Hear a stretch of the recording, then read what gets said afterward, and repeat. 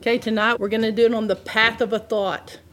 From the outside of your head to the inside of your head, and from the inside back out again. So this is the thought divide. And we're going to see if you've done this yet in your life. Okay, so not too long ago I was praying for someone that we were going to be working with later that morning. We'd be meeting with him. And I had spent a lot of time outside and I was praying for him. And suddenly the Lord spoke to me, because usually before we meet with someone, I'm trying to see if the Lord will give me anything for them. And he told me these words. He said, the Lord gave me this. When this guy would get well would be when he would be able to divide his thoughts from the enemy's thoughts. He would begin to recover. At this point, he thinks they are all the same. So I had never thought of it in those terms, that the thoughts from the enemy and the thoughts of the guy were completely intertwined. And so he had to begin to have a break between the two sets of thoughts. So this is what is the thought divide. And the more that we've gone on, the more that we've seen this is the key to someone really getting well. So outside your head is a set of thoughts. And the enemy, he comes like a peddler.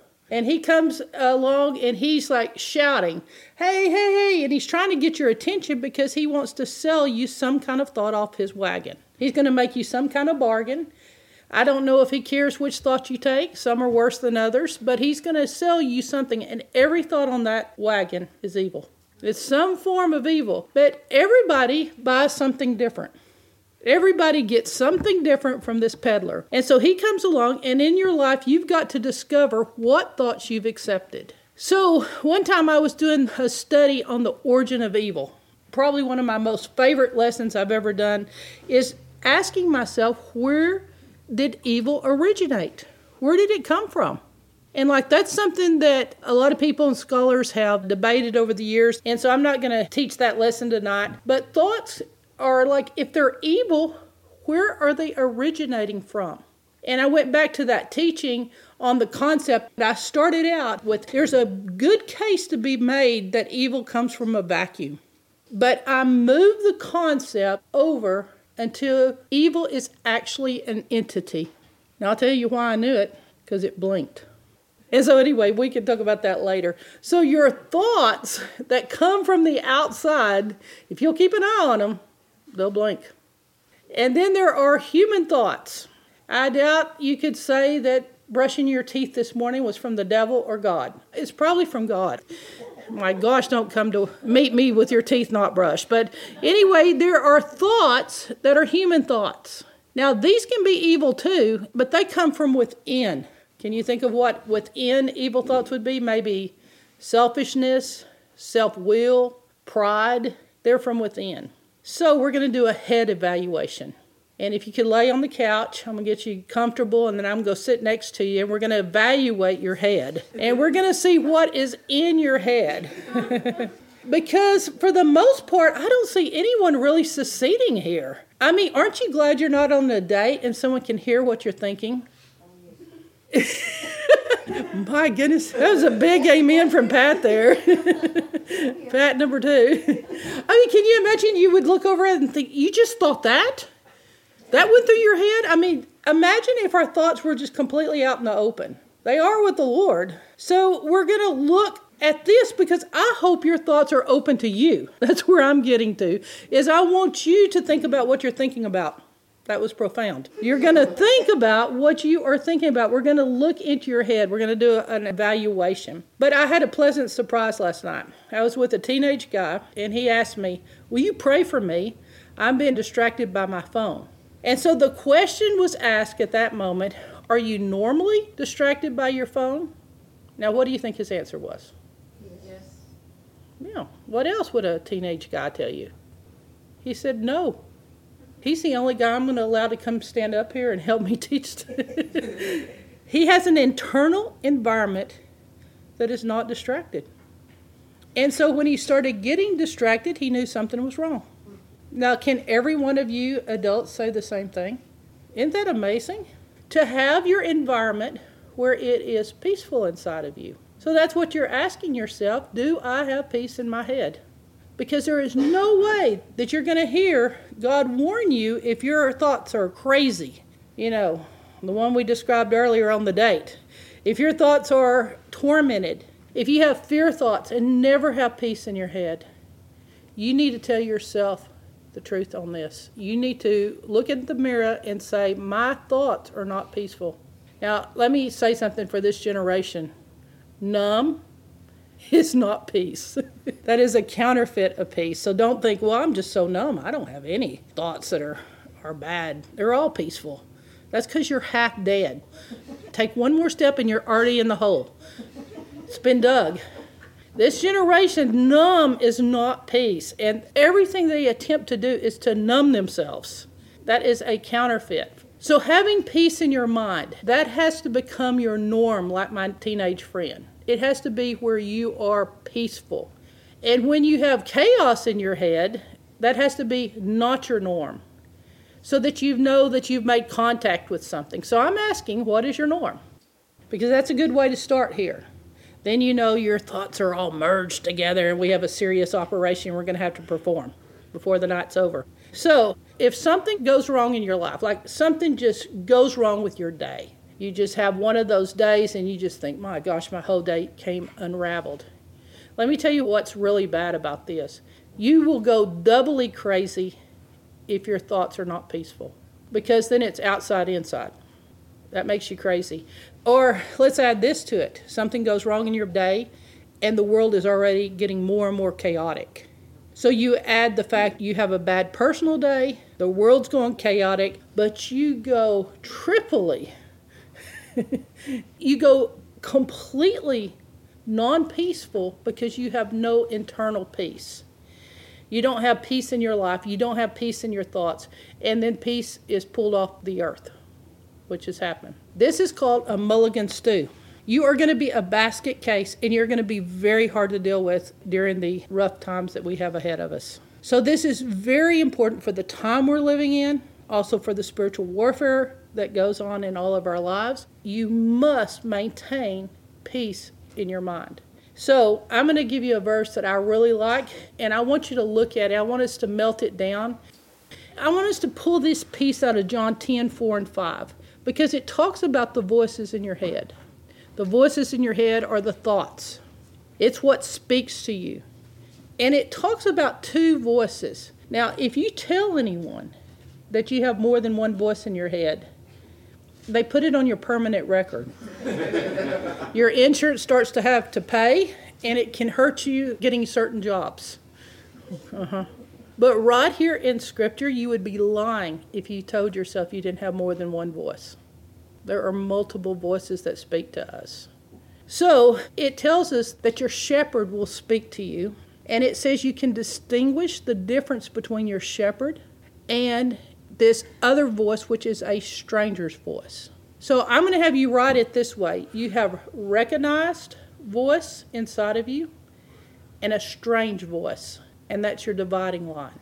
John 10:10 is a great scripture because it divides. This is your dividing scripture on voices. You should have a voice that you recognize. This is a secure voice. It's familiar. You know it. You trust it. And then you have other voices, and let me tell you, this is the goal. This is how it should work for you. They sound strange to you. It's a foreign language. It's a stranger's voice. If you've been in another country where they speak a different language, it's a foreign tongue. It makes no sense to you. It's not recognizable. It's not familiar to you. That is how you get free. This is your goal. That the voice of the Lord is very familiar to you. It's very peaceful. When you hear something else, you know that's a stranger speaking to me. So it's not bad if you have more than one voice. It's very bad if you can't recognize the difference. That is where you are in deep trouble. And people think, oh, it's very hard for me to hear God. It's dangerous because it says, my sheep hear my voice. One of the signs you're one of the sheep is that you can hear the voice of your shepherd. So don't let it scare you, but make a plan to get there. that you recognize the voices speaking to you, that you recognize this one sounds like my dad's voice to me. It's a very peaceful voice. But the other voice, I don't recognize it. I'm not going to follow it. I won't do it. If you're getting into trouble a lot and temptation, you're listening to a strange voice and you're following it. So this is the thought divide. You got to have a thought divide between fear and warnings. In other words, fear's from the enemy and warnings are from God. But if you can't distinguish these voices, your fear will be like a warning to you. Oh, something bad's going to happen to me. And you have these fear thoughts. This has always gone wrong in my life. Fear, fear, fear. And you can't tell the difference when God is telling you, you need to pray. Something's headed here. You've got to turn it. Those are two totally different voices. You must make them divide. Just as clear as the Lord gives you life and life abundantly, 5 verses down, the same way here. He speaks to you in a peaceful way. So we can have, this is a good one, focused thoughts and distracted thoughts. Peace and numb. So this is how you stay on top of your inner world. This is how you stay on top of your thoughts. You say, this is a foreigner, so I know I'm in spiritual warfare. You should be able to tell immediately, I'm in spiritual warfare. These are not my thoughts. These are coming from outside of me. Okay, now I want you to think about something here. In the beginning, I want you to think about this concept. Was evil in the man or outside the man? Where was evil in the garden? It was the tree, the snake, outside the man. The greatest thing that you can say to yourself right now is that it did not originate inside of us. So that helps you break loose to know this evil thought did not have its origin inside. It starts as an outside voice to you. Because some of you have had it so long you can't remember a time without it. But the voice starts outside. But what happens next is you receive the thought. And the thought received in this case was what God said couldn't be trusted. And that's what's happening to you all the time. It's a trust issue. And so when they received a different thought that God could not be trusted in their life, they ate of the tree. It put the voice inside of them. The snake put the thought in there. That's what they purchased from the peddler. That's what they believed. It wasn't our thought, but it became our thought. You've had the same path with your thoughts. They've done the same thing. But a lot of times we're not aware of it. We're not aware of the pattern of how we got here. So you cannot distinguish between the difference between you and your outside thought now, because they become one. The outside thought got inside your head, and you can't tell the difference, and they're mixed. So I would say your thoughts remind you of this. It's like grandmother making a cake, and you look at the cake, and the thoughts are completely stirred up together like grandma's baking a cake. And you look in the pan, and there's sugar and cocoa and flour. And is it baking powder or baking soda? I'm just trusting you. Okay, baking powder. And it's all mixed in together. And that's what your thoughts look like. They're mixed up together. So this is a case of the entanglement of thoughts. And I'm going to go to one of the most classic stories in the Bible. And the reason I'm going to it is because out of the guy's mouth comes this very mixed up conversation. And I want you to hear, I'm so glad the biblical author caught this. Luke doesn't do such a good job. In Luke 8:30, Jesus asked him, what is your name? And he kind of was boring here. Luke just said legion, because he had, listen to this, many demons that had gone into him. So this guy had many demons that had gone inside of him. And they begged Jesus. All right, so what's inside of the man starts begging Jesus to let him go into the abyss. Now, this is very interesting here because they begged Jesus repeatedly not to give an order to send them into the abyss. Okay, so they begged out of one man. But listen to Mark tell it.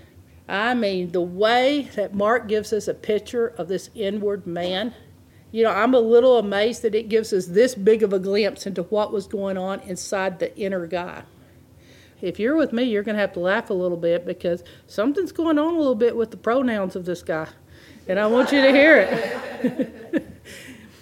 2 years ago, no one would have seen why that was funny. But you look here, and in Mark, it starts speaking, chapter 5, verse 6, and he uses the word he twice. He uses me twice. He's singular, me is singular. But then Jesus refers, come out of this man, you evil spirit, singular. But watch this. He says, what is your name? He didn't say, what are your names? He said, what is your name? And watch what this sentence does. My name is Legion, for we are many. So what you hear is me, my, from the beginning of the sentence, and then you hear my to the end of the sentence, we. So you see both speaking. Is it the guy speaking? Is it the demon speaking? One sentence has both singular and plural in it. So you see both trying to get a statement made. Let's read it. When he saw Jesus at a distance, he ran, he fell on his knees in front of him, and he shouted at the top of his voice. Now, I can tell you one thing about someone that's struggling with demons. They're a little bit out of control. There's a loss of emotional control many times. They're the town embarrassment. This guy was the worst. And he screams out with a very loud voice, and he says, what do you want to do with me, Jesus, Son of the Most High? Now, no one else knew it was Jesus, but boy, the demons did. No extra points for recognizing him. And then out of the guy's mouth comes, swear to God you won't torture me. That's interesting. For Jesus had said to him, come out of this man, you evil spirit. Then Jesus asked him, what is your name? My name is Legion, for we are many. So where you're seeing this is there are many voices in one guy. This man and the creatures with him. I'm going to quote what my dad said. He said he had so many demons, his demons had demons. Inner voices, things we do, doors we open, get us an extra set of voices in our head. If you've got a lot going on in your head, you've got some open doors. Verse 10, and he begged Jesus again and again, please don't cast us out of this area. Now, is your prayers like begging? If they are, you're in good company. Demons also beg Jesus. He begged him earnestly. This shows you that you can know who Jesus is and not be surrendered to him. You can't say because you know Jesus that you've surrendered your life to him. So, the first thing that you need to notice here is the enemy will speak to you in first person. If you can learn this, it will solve half of your spiritual warfare problems and your discernment. You're hearing the thoughts that torment you in first person. They don't come and speak to you in a third party. So it gives us a picture of the inward man. This is your glimpse inside of someone that is a case study of possession. This guy is loaded.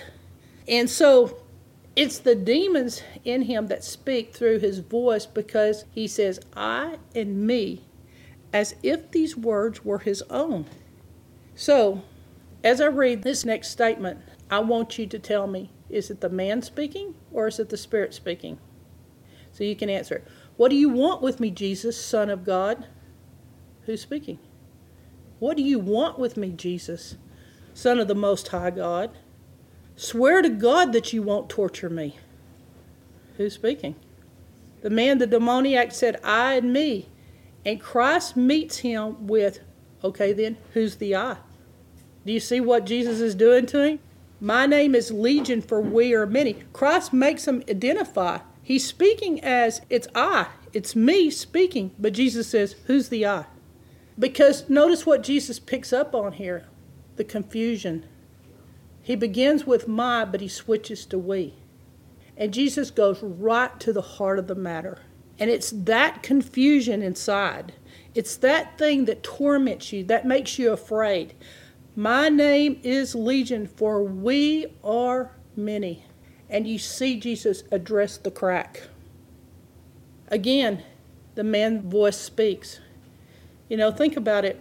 This guy, he's not in love with his dreadful tenants. As our girl famously said to us, I had renters.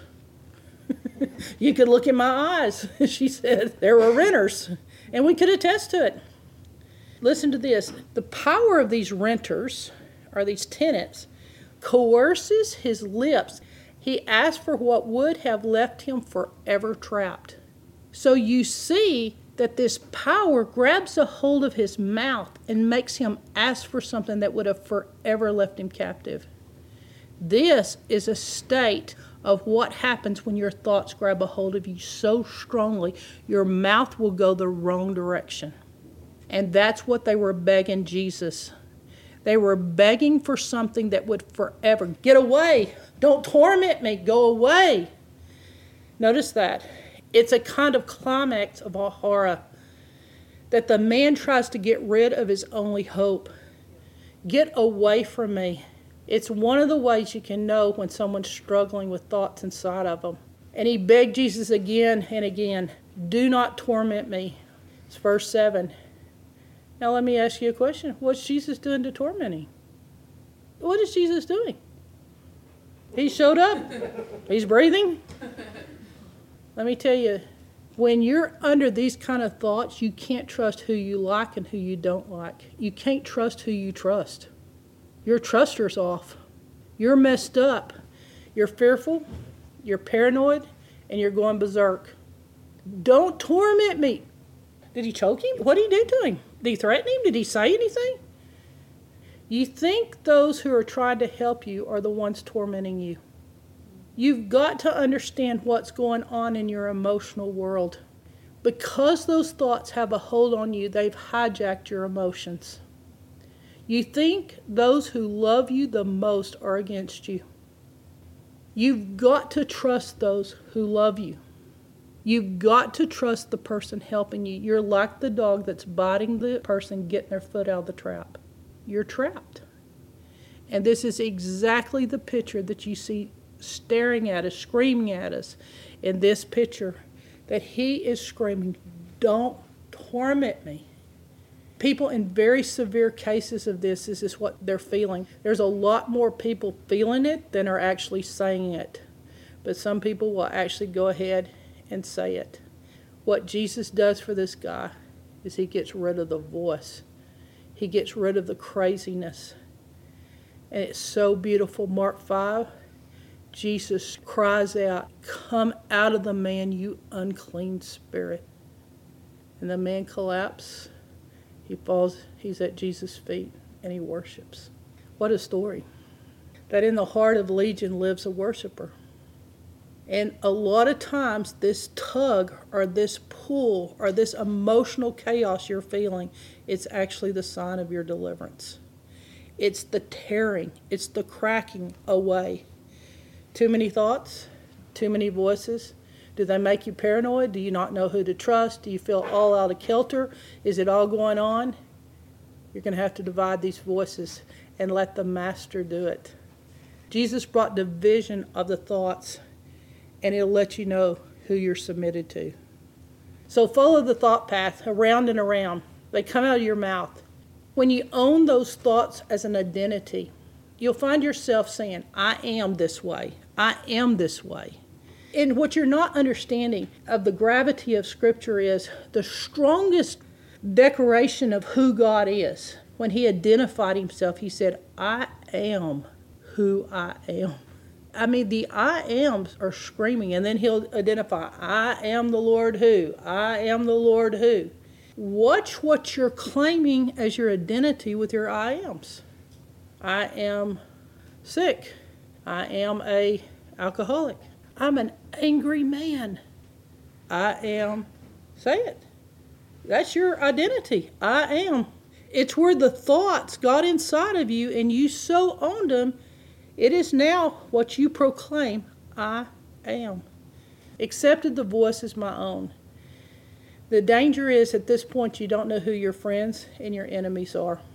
So, looking for the split, what happens is the voices are so one that there's no split at the moment. They really are joined together. And that's what starts taking place when you start getting well. You'll feel it start splitting apart. The person can't tell the difference. They think every thought they have is their thought. They own every thought in their head. The first time that I saw something of this nature when we started seeing how to get someone free was we were doing interviews for the teen book. And a girl found a crack in the thoughts. Now, I'm going to let Steph read you this interview that we did. The man between me and God. I became a believer at a young age, and I never saw a time coming when I would compromise my convictions. I was too strong for that. Yet when I look back on it now, I can see that it happened pretty quickly, and I didn't put up a very big fight. I was 16 when I first met him. We were both in a camp and started out as just friends, as people say. But he was handsome, olive skin, and light brown eyes. Attraction wasn't something I was being taught how to fight. He was very much wanted by other girls, and I was proud to be seen with him. But to him, I was a challenge, a strong woman with a strong fence around my heart. Before too long, we were spending every moment together. He had a very good voice and could sing until I melted. He wasn't a believer, but he let me talk to him about the Lord, and even that seemed to pull us closer. Little by little, I became completely dependent on him, to the point that nothing and no one else mattered. It was like an obsession, and it ran so deep that I felt I couldn't even breathe without him there. Within the span of a couple of years, I had sunk into an artificial world with this man at the center. God was long since forgotten. On some level, I knew it was wrong. I knew it was empty. I just didn't care. By the time I turned 18, I lived in my own secret world. I had reached a point where I simply put God's voice on mute. That alone. I no longer spent any personal time with God. We had been an incredibly close family, but now all they got from me was my anger.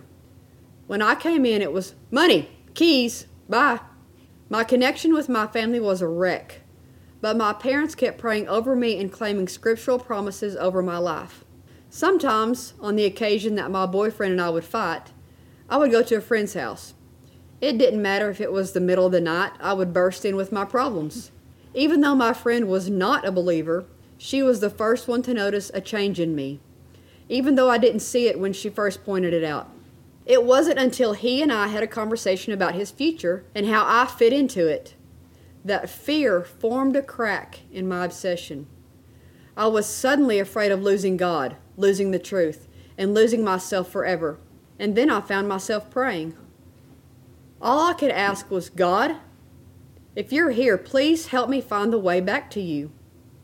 I knew God didn't owe me anything, and I didn't think it would do much good or change my course, but I felt that I had to try. After I finally turned back to God, I began to see the truth. I had developed a soul tie with this man, and it ran so deep that it took a long time before I was able to break it. Every time I tried, he would be so sweet and so kind that I would let him back in. It wasn't until later that I realized God was trying to teach me not to choose pleasing people over him. Eventually, I learned that lesson with this relationship. I've been on my renewed walk with God for almost 3 years now, and I've been amazed to see how he can turn all things I had messed up back to his will, even after I had sinned and walked away from him. Since I learned to put God first, I have formed healthy relationships and renewed old ones, and my life is the best it has ever been. So this is John, Steph, and I making a little bit of a comment on it. It is possible to think we love God, but this love will be tested. Our friend slowly replaced her love for God for the love of a man. But the scary thing is that she didn't notice she had lost her love for the Lord. It took a friend noticing a negative change and one of those uncomfortable relationship talks, for her to see something wasn't right. He was an obsession she became dependent on, and she lost herself. Then, God broke in through one small crack in a conversation. So, you're asking yourself, can I steward the relationships in my life? Everybody you're connected to is a relationship for you to steward. Can God give you a blessing of someone that loves you and you keep God first? When you give yourself to another person, unless you've fully given yourself to God, you cannot retain your identity. It's only in finding out who you are between you and the Lord do you have the strength to bring your entire self to a relationship. That's when you can fully love. So the interview, I got to think about later. Now, what was it that she said cracked the obsession? Because I sure do have a lot of college kids that have obsessions occasionally. It's because they're obsessed. I've had girls through the years and you're like, they're boy crazy. It's not even with just one guy. It's just this boy craze. Or you have obsessions, or you have a guy who just loses his center. He just loses who he is. I went back to the story and I thought, I want to see what was it that really took place here. What made there be a crack in her hard shell? Because the way that she was beautiful and loved the Lord and just this shining person, I just could not imagine when she would walk into her house and tell her parents, give me my money, or your money's really, they call it mine, keys, and bye. And when she let that come flying out of her mouth, I could see her do it. And so she would just flip that out of her mouth, and I thought, what happened that changed who she was? Because parents have had this happen in their kids. Like, something happens in their kid just thinks, I can't love two people at once. So bye, parents. And then it happens with you with the Lord. And there's I'm not stupid. When you fall in love, it's your priorities are all over the place. You're just like, okay, God, I know you're there. Just help me. So I'm not talking about that where you're crying out for him. But I'm talking about where something separates you from God. I'm not talking about that fun you have of falling. Falling in love is great. But this obsession, you lose who you are. Your love turns to hate for everyone in your life. And that's not a good thing when people can give you strong advice. It's so bad that she had to go to an unbeliever to help her work out of this. So I realized it was when the reality hit her that it formed a crack in the obsession that she had abandoned God. Because he articulated the future, and when he did, she found just a little bitty hairline crack had formed. And through this little bitty hairline crack, she crawled out. And so it made an impression on me.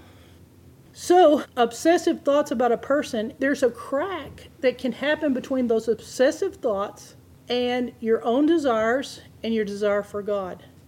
So, all of a sudden, it was just highlighted to me, that word, that crack, that split. It's when there's deception with it, a spell, that when you go under a spell or a deception where you completely get deceived, and you don't even like what you're doing or even like yourself. I thought it's so unique to think that there's a crack in it, that the rebellion was pierced.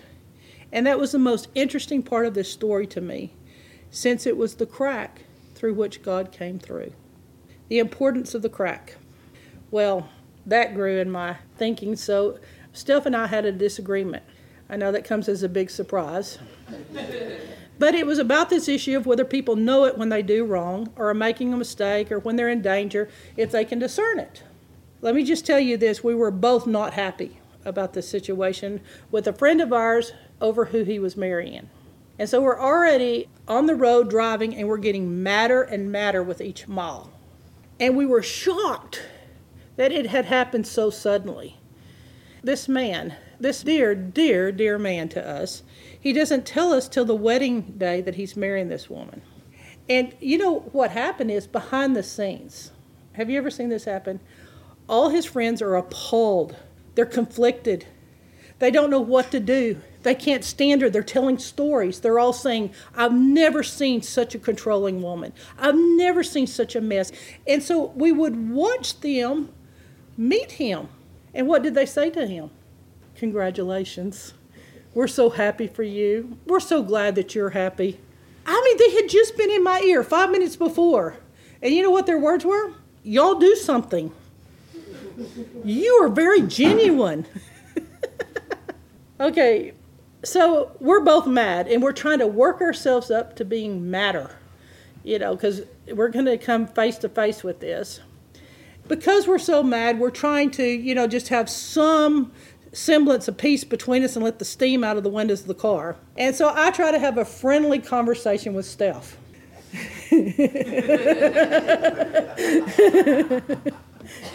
So I just start out, good-humored, I like people, all this. So, and I just I believe somewhere in you is this great crack. It only means something to us because of, the story. So I told Steph, opening sentence, I think he knows he's trapped, and he is married to Jesse. We're pulling in, it's late at night. I said, about right now, I said, he has this sick feeling he has made a mistake. I said, Steph, you can think about it. He's crawling into that bed, and he knows he's trapped. What have I done? And there's no way to get out of this. And I was thinking about this poor man. I had all these thoughts. She looks at me in her cold, calculated way, pragmatic self, and she says, he doesn't know it. And then she explains to me why a man wouldn't know it. You don't want to hear that conversation. I counter. I said, Steph, men are not that dumb. He's been married several times. He knows. She says, they are right now in this hotel on their honeymoon. She goes, he does not know. I said, Steph, quit it. I said, quit it. Just quit messing with me, Steph. I said, there's no way he doesn't know. She's ugly.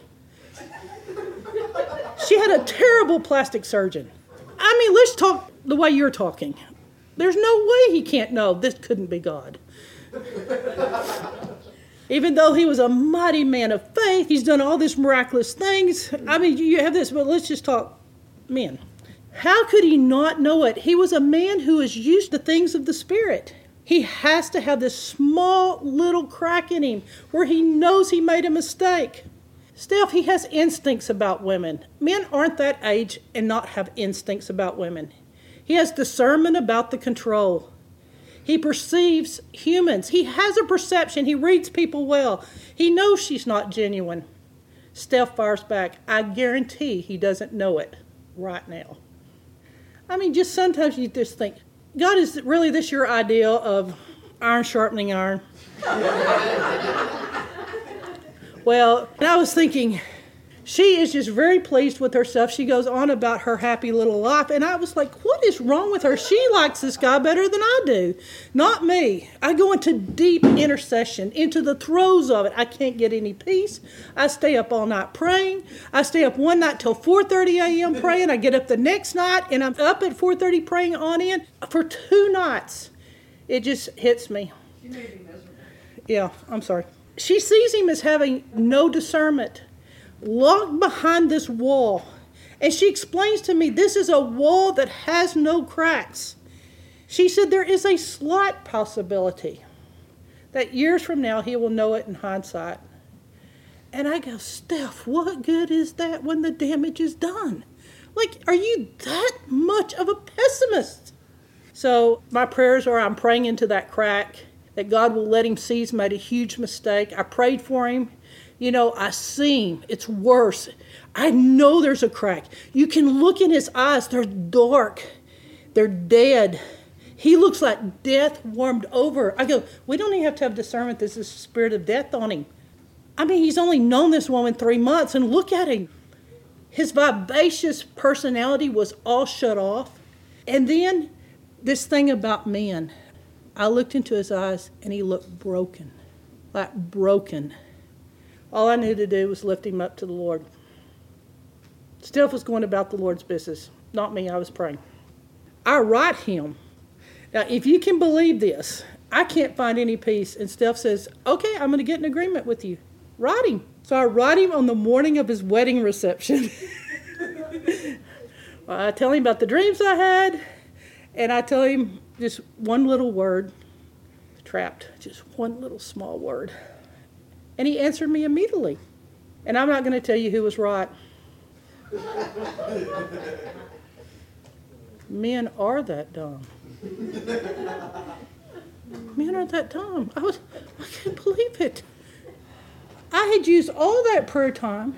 I had gone into the courts of heaven.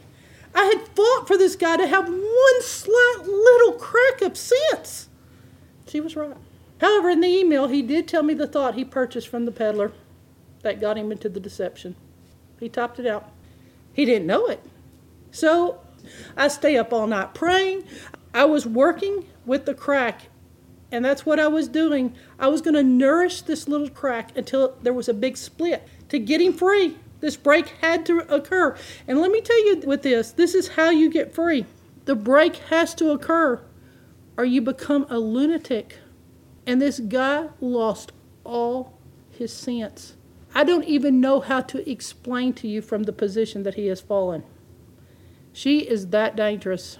Let's talk about this for a minute, because it is very dangerous if a crack doesn't form. And we can spend 2 days of our life arguing about it, and I can hope to see the best in you.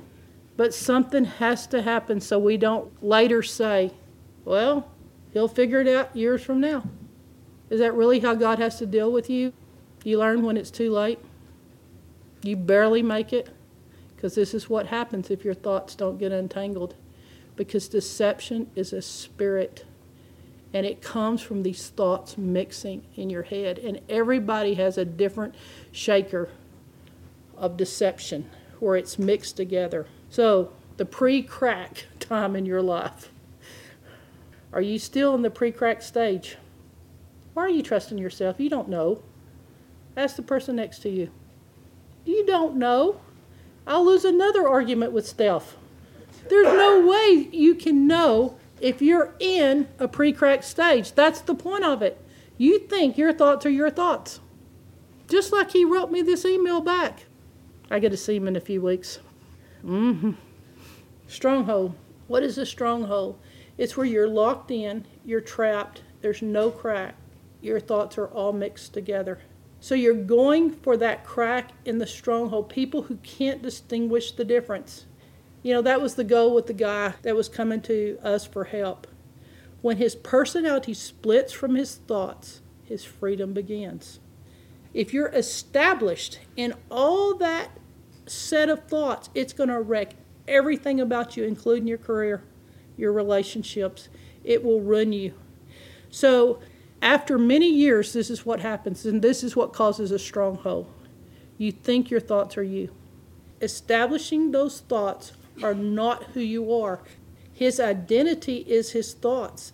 That's what happens. A huge amount of emotions make you think these are your thoughts. And you go from feeling a little sorry for yourself to feeling a lot sorry for yourself when your emotions get hijacked. So the discernment has to take place. Is this thought from God? You have to know, does it line up with God's word? Now let's look at this in action. It's Jesus with Peter in Matthew 16. The first thing that happens is Jesus tells the origin of Peter's thought. Simon Peter answered Jesus. Jesus said, "Who am I?" Simon Peter says, "You are the Messiah, the Son of the living God." Now this is unique what Jesus says. He identifies the origin here. Jesus said, "Blessed are you, Simon, son of Jonah, for this was not revealed to you by flesh and blood, but by my Father who is in heaven." So, what you see here is when you have a thought that originates from God, that God reveals to you, it puts you in a state of blessing. And that is the answer to White's question. How come most of the time we go to the wrong thoughts? But here you are with Peter. You have a thought that God reveals to you. Blessed are you, for this revelation to you was not by humans, not by flesh and blood, but it was revealed to you by my Father in heaven. And then Jesus just starts pumping things into him, and he gives it to him. Upon this rock, let's just say this rock of revelation, that Jesus is Lord. I'm going to build my church on this. The gates of hell will not prevail against this revelation. Peter, you're the steward of it. You're the first one to ever admit it on earth. It's all been demons up till now. Peter has an identity thing of understanding who Jesus is, and he says it. And I bet Peter was feeling pretty good about himself, even to the point that he changes his name. And he says, your name will now be that you're stable. It'll be that you're a rock.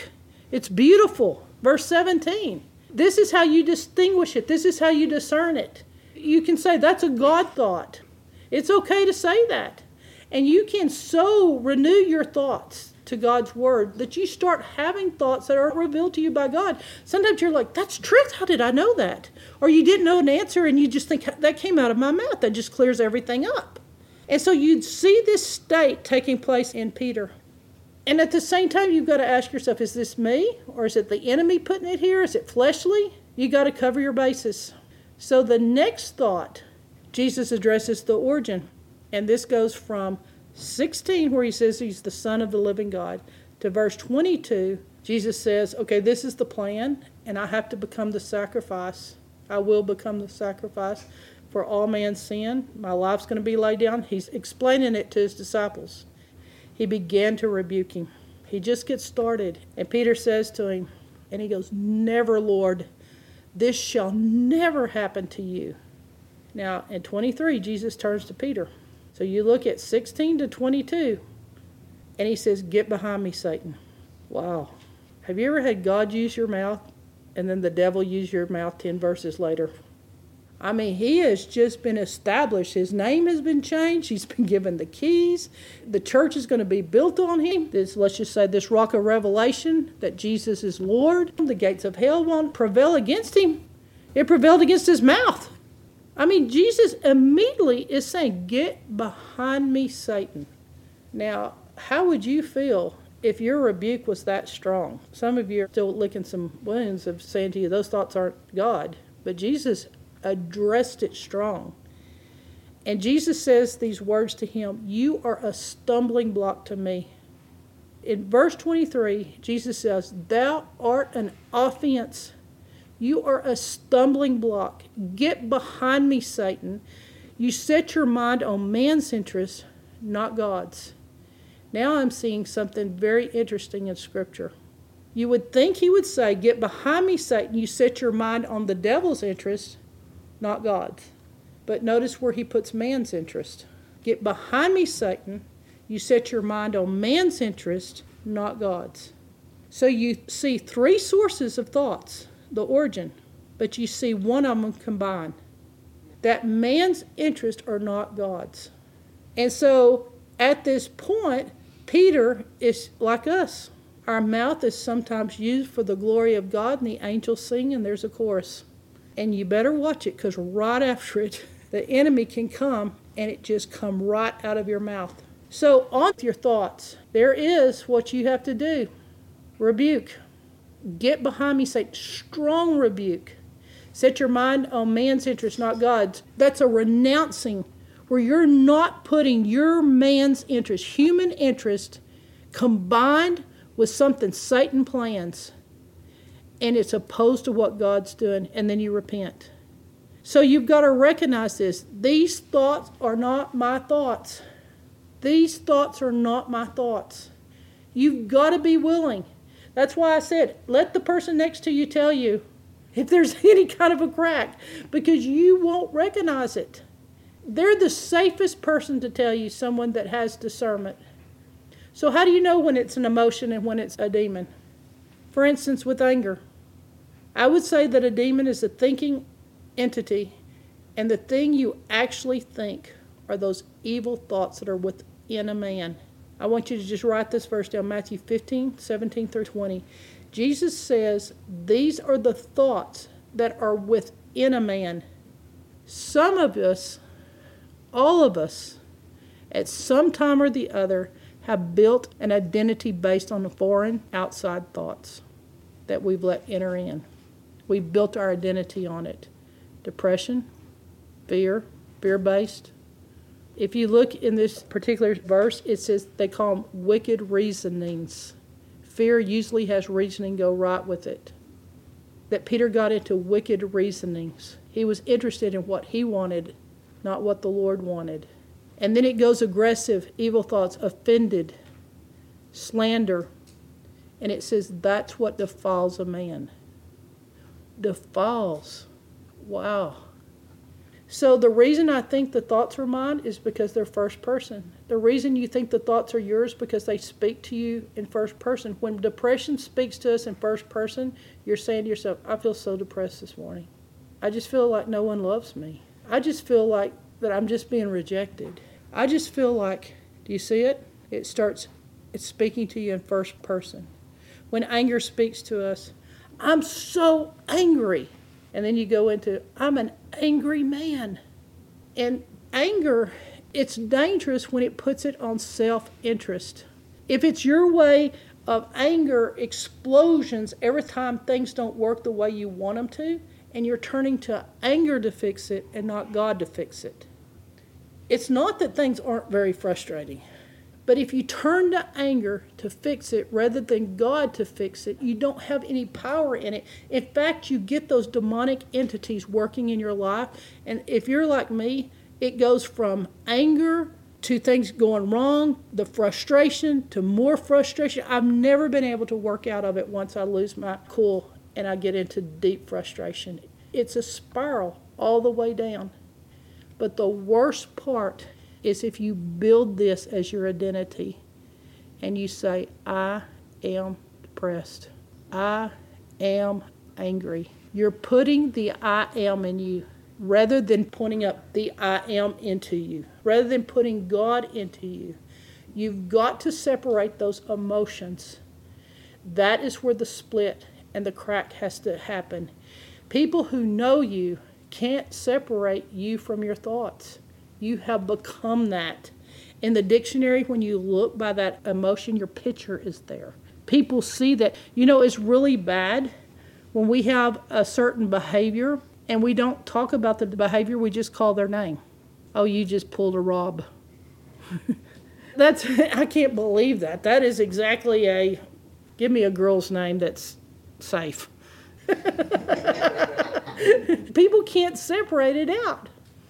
So what you've got to do is fight them like they aren't yours. That is the hairline. You've got to fight these thoughts like they aren't yours.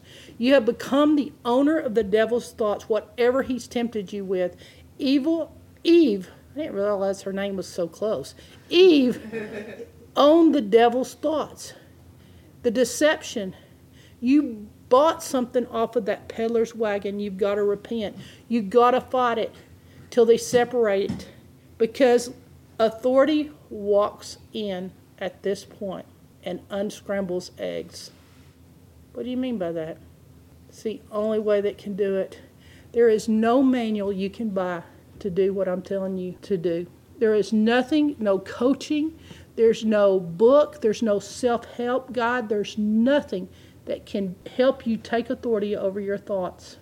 They have you manage them. They have you control them where they don't pop out at the wrong time. But they cannot deliver you from them. When the authority walks in, the unscrambling of the eggs, this is the beauty of it. The beauty of it is it's actually an entity. And they have to leave. When the authority walks in, and just like the guy in front of Jesus, with his authority, he unscrambled him. And they left.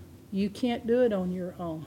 My mom spent 8 years trying to untorment her torment. You can try to undepress your depression. You can try to unanger your anger. You cannot undo that thought. And that's what everybody's trying to do apart from the Lord when they try to do it apart from deliverance. When they try to do it apart from treating this as an entity, and not just a feeling, and not just a thought. You can't unscramble it. It's mixed like grandma's batter. You literally cannot get this stuff apart. Only the power of the Lord can come in, and within an hour's time what had taken 8 years on my mom completely separated and left her life.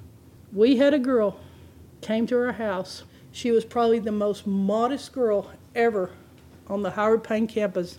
I used to draw her at art class, and they were begging her, please take off a little more for these artists to draw you. And she was kind and sweet, the sweetest girl. I loved her spirit, and with every stroke of my charcoal, I was praying for her. Lord, get a hold of her life. Get a hold of her. Let her know there's more. She loved the Lord, but I wanted her to go deeper with the Holy Spirit. About 5 or 6 years ago, I didn't know this, but in her hometown, she was walking around in her hometown, took off all of her clothes, and would just walk down the streets. The law enforcement tried to do everything to help the situation. I don't know what happened, but her mind became tortured with perverted thoughts. She became obsessed. This is the girl I had prayed for. I hadn't seen her. Her husband took her. They put her in mental hospitals. Do you know what happened to her? She got worse. They'd find her crawling under benches. I could name the city. It was constantly, if everyone did not love her father, who had been in law enforcement, and love her, and love the ministry, and love every aspect. But when we met her, and I saw her again, she was not that person she had been. She was literally, her mind was possessed. The horrible things she said, I couldn't believe was spewing out of her mouth. I'd never heard the vileness. And it was pouring forth from this person that I had greatly loved. Her husband sat there, his face was ashamed. You know, when they're slandering and saying all manner of evil against him, he just couldn't even look up. But he said, I love her. I love her. How can you love someone in that shape? It's the sickest, most horrible thing. We were glad we had none of our kids in this room. It's a spell. Her thoughts were possessed. She thought she was levitating up into heaven, and she was into a realm that I had never heard of before. This was never her. And Steph and I looked at each other, and we were like, she is not going home until the power of God hits her. And a holy anger came over Steph, because this is the beauty of your anger. When it is submitted to God and it becomes God's, you get angry at what the devil does. And it is no longer for self reasons. And Steph took one look at this girl and said, this is not going down this way. We both stood up and we said, the power of God is coming. And when Steph rushed her, and Steph commanded that spirit to leave her body, and when we screamed it, Steph was right in her face. The power of God hit her, the spirit left, and it snapped, and she came back to herself. Tears, crying. It makes me want to call her name, because it was her identity. She was that beautiful little girl again with those pretty blue eyes. I've never seen anything like that, the spell coming off. We're seeing the power of God fall. And what psychiatrists and people who are trying to help people, people who are trying to put you in a place that'll get you better, they can't unscramble this, because it's an entity. And only the power of the one who made you can make you whole again. Only the power of the Lordship of Jesus Christ can restore sanity to you. This is not something that happened over months. It happened in an instant. I can't tell you what that husband did when he had to force her into the truck, drag her into there, so possessed she couldn't sit down, nothing. And then he took his wife home, and he said, she's back. Power of crying out. That thing that'll put the crack in the hole. That thing that'll crack your thoughts. And it'll begin the turnaround of people coming out. So this is your goal. You start getting well at this point. And it's when your thoughts become the voice of the stranger to you. And she knows the voices now and says, those are a stranger's voice. And I know, I recognize the voice of my shepherd. Amen.